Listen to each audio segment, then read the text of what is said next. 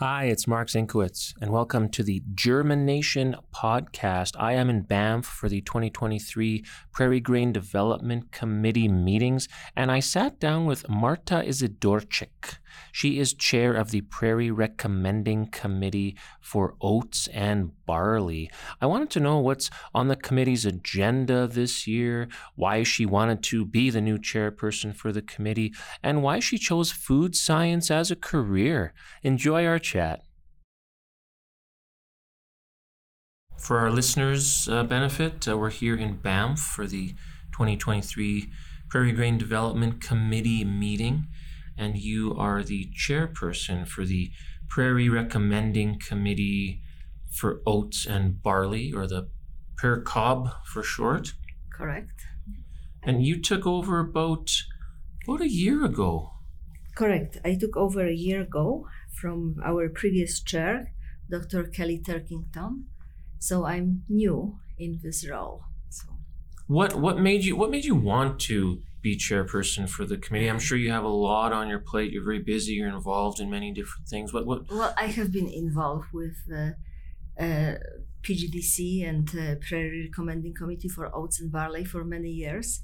So I think that I am relatively familiar with the system, with all the rules, and because we have such an important role to play in, for our barley and oat industry. I think it's good to kind of pay back. I learned a lot over these years, and so if now I can help somehow, it's a good role to have.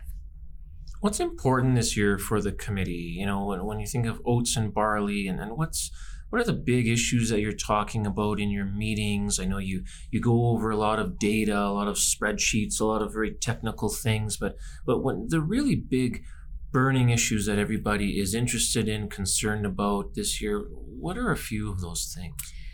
Well, first of all, I think this year is somewhat unusual. We have an unprecedented number of lines that are being proposed for registration. We have 6 oat lines and 12 barley lines. But it's not only the number, it's also a type of the lines that we have. We have quite unique lines this year. There are 2 hull-less food barley lines that are being proposed for registration, and both have a quite unique characteristic. One line is hull-less barley with a dark color, so it's a black barley. It still has, very high content of beta-glucans, which is good for nutrition, human nutrition, and also because of this specific color, there is a great possibility that this line will have some antioxidant properties. So this is definitely, adding to the nutritional value of that line. The other line, it's also hull-less barley. This line contains very high content of beta-glucans. So far, one of the high beta-glucan food line was CDC fiber with beta-glucan content somewhere between 9 and 10%. Well, this line will, if it's going to be recommended and registered, it's going to replace this line. It contains even higher amount of beta-glucans. And beta-glucans is this functional component in food barley because it is associated with health benefits of this particular grain. And food products which contain barley and specific amount of these beta-glucans, they can carry health claims because beta-glucans are associated with prevention and treatment of heart diseases, lowering cholesterol, as well as some other health benefits. They also carry some other health benefits. So this is very exciting. The other 2 lines that are being proposed for support for registration are also 2 hull-less barley lines, but these lines are actually for malting purposes. So the last time that we registered hull-less barley for malting was 10 years ago, in 2013. It was the variety CDC Clear. So these 2 lines obviously are bringing a lot of benefits and better traits compared to CDC clear. So we will see how the industry will react and what kind of support this line will get for registrations. But I think that a lot of people are quite excited about hull-less barley for malting. Has not been really very popular so far, but these lines they bring certain benefits, the higher extract. There is also possibility that because of they don't have any hulls, that they can bring that the taste of beer may be a little bit different. Then also the breweries don't have to worry about the spent grain because there is no spent grain, there is no hulls. So there is a lot of potential advantages. The other lines that are brought for support for registration are also have some unique traits. There are two lines which are GN, they don't produce any glycosidic nitrile. The glycosidic nitrile in malt is a precursor of a compound which is recognized as kind of carcinogenic, and this is especially in whiskey production during distillation.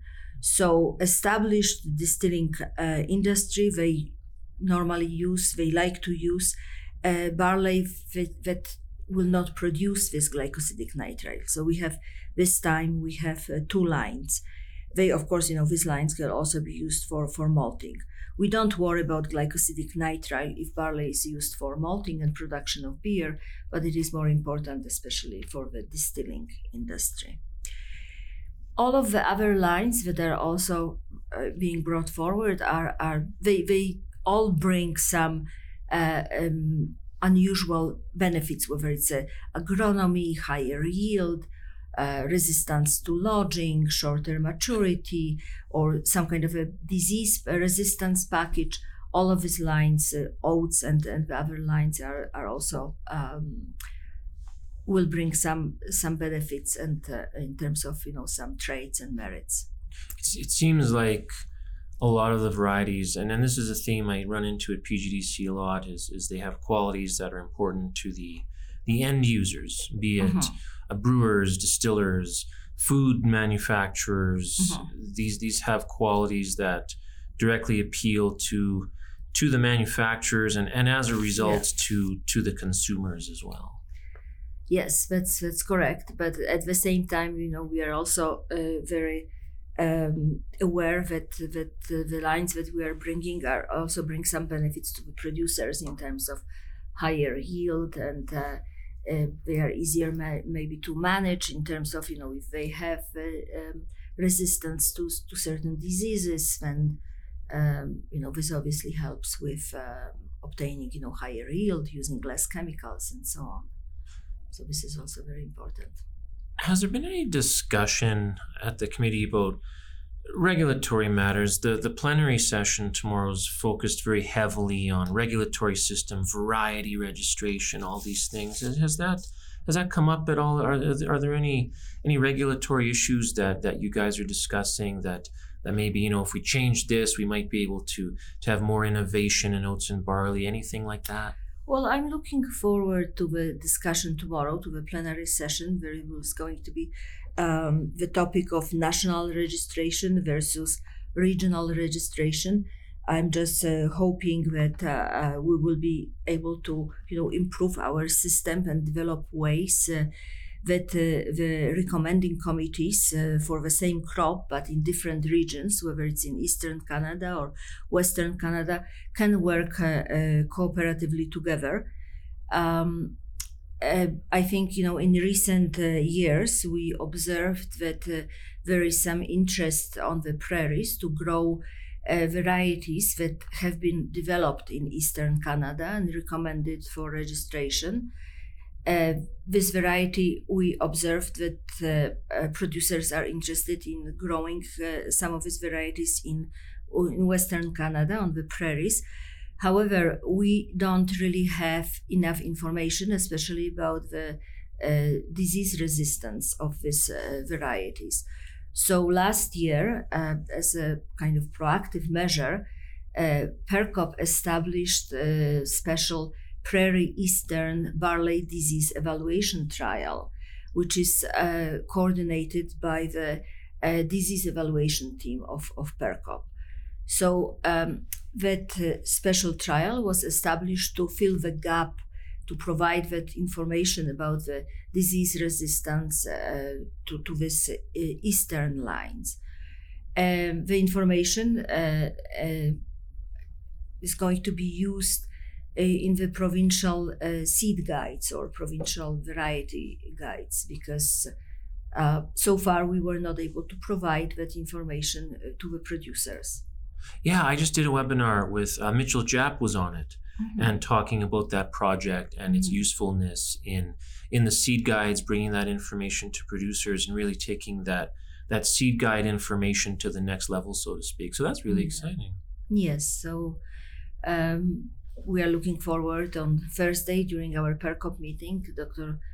Kelly Turkington, who is coordinator of that Eastern disease trial, is going to report the information that was gathered last year. It's very exciting. Yeah. There's so many facets to this, and it's not a simple topic. But I mean, you're no stranger to these things. I mean, your research program, and this is a mouthful, aims at understanding and gaining control over mechanisms responsible for technological performance and functionality of carbohydrate polymers from barley and other economically important prairie grains in complex food systems. Yes. That's a mouthful. Yes. I'm not even going to pretend to understand what that means. Can you boil that down for us, exactly what you study and the significance of it to the plant breeding world? Yes, so the objective of my research program is to identify physical grain characteristics or grain constituents that affect the end-use quality. And the grain can be used in food products, it can be used in bread, in pasta, it can be used to make beer. So all of these food systems are complex food systems, and there will be different constituents or physical characteristics that relate to this end-use quality. So for example, I already mentioned beta-glucans. So beta-glucans in food barley are very important. We want to have the high content of beta-glucans because it improves the nutritional value of that food. In malting barley, it's actually quite opposite. Beta-glucans interfere with the malting process, with the brewing process. So in fact, in malting barley, the breeders are making all the effort to lower the concentration of beta-glucans.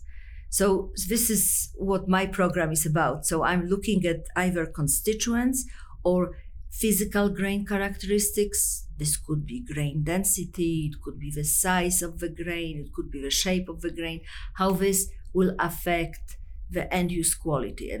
And this will differ depending whether the grain is used in food systems such as bread, pasta, pita bread, or in beer. What made you want to study this? What was it that first got you interested in making this your career? Yeah, so food science, I'm a food scientist. I graduated actually from food science department at the University of Manitoba. And food science is an applied science. It kind of combines various aspects of food chemistry, physics, microbiology, nutrition, sensory analysis, and I suppose that's what I like. That it's it kind of comprises this different subjects. So that's very interesting. My first degree was in chemistry, and then my knowledge in chemistry can be used in the food system. So that's very interesting in my opinion. It's an applied science. Food science is applied science, so it's applied to the real food system, and I'm always interested in whether it's the physical characteristics of the food, whether it's sensory characteristics or nutrition, it has always been of interest to me. You probably learn something different every day, I would think. Yes, we seem to discover and confirm that certain grain physical characteristics or constituents do play a role in the end-use quality and affect either processing or the final product. Thank you so much for sitting down with me. Well, thank you for your interest and for inviting me. For more great podcasts, visit germination.ca.